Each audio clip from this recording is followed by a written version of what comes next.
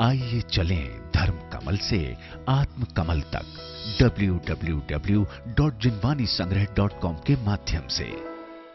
आरती, शब्दार्थ और संक्षिप्त व्याख्या। आरती शब्द का अर्थ निरंजन, मनोरथ, कामना, इच्छा, विनती। इष्ट मूर्ति के समक्ष श्रद्धा भाव पूर्वक दीप ज्योति आदि का विधिवत चक्रायन विधि से आवर्त लेना आरती उतारना कहलाता है। वह स्तोत्र जो आरती के समय पढ़ा गया अथवा पाठ किया गया है आरती कहलाती है।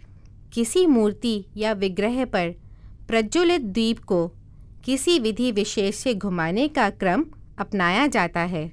इस विधान में चरणों की ओर 4 बार, नाभि की 2 बार, मुखमंडल की ओर 1 बार तथा सर्वांग में 7 बार दीप ज्योति को घुमाया जाता है। ज्योति प्रज्वलन में घृत दीपक या कपूर का उपयोग किया जाता है। दीप बातियों की संख्या 1 से लेकर कई 100 तक हो सकती है। देव अर्चन के अतिरिक्त गुरु पूजन एवं विवाह आदि में भी आरती विधान का उपक्रम रहता है।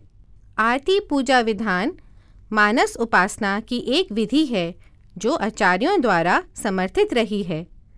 ये आरती भाव स्वामी और सेवक दोनों के ऐक्य पर भी विशेष बल देता है। आरती छंद में राग के शब्दों की योजना गायक को भाव विभोर एवं विशेष आनंदित करती है।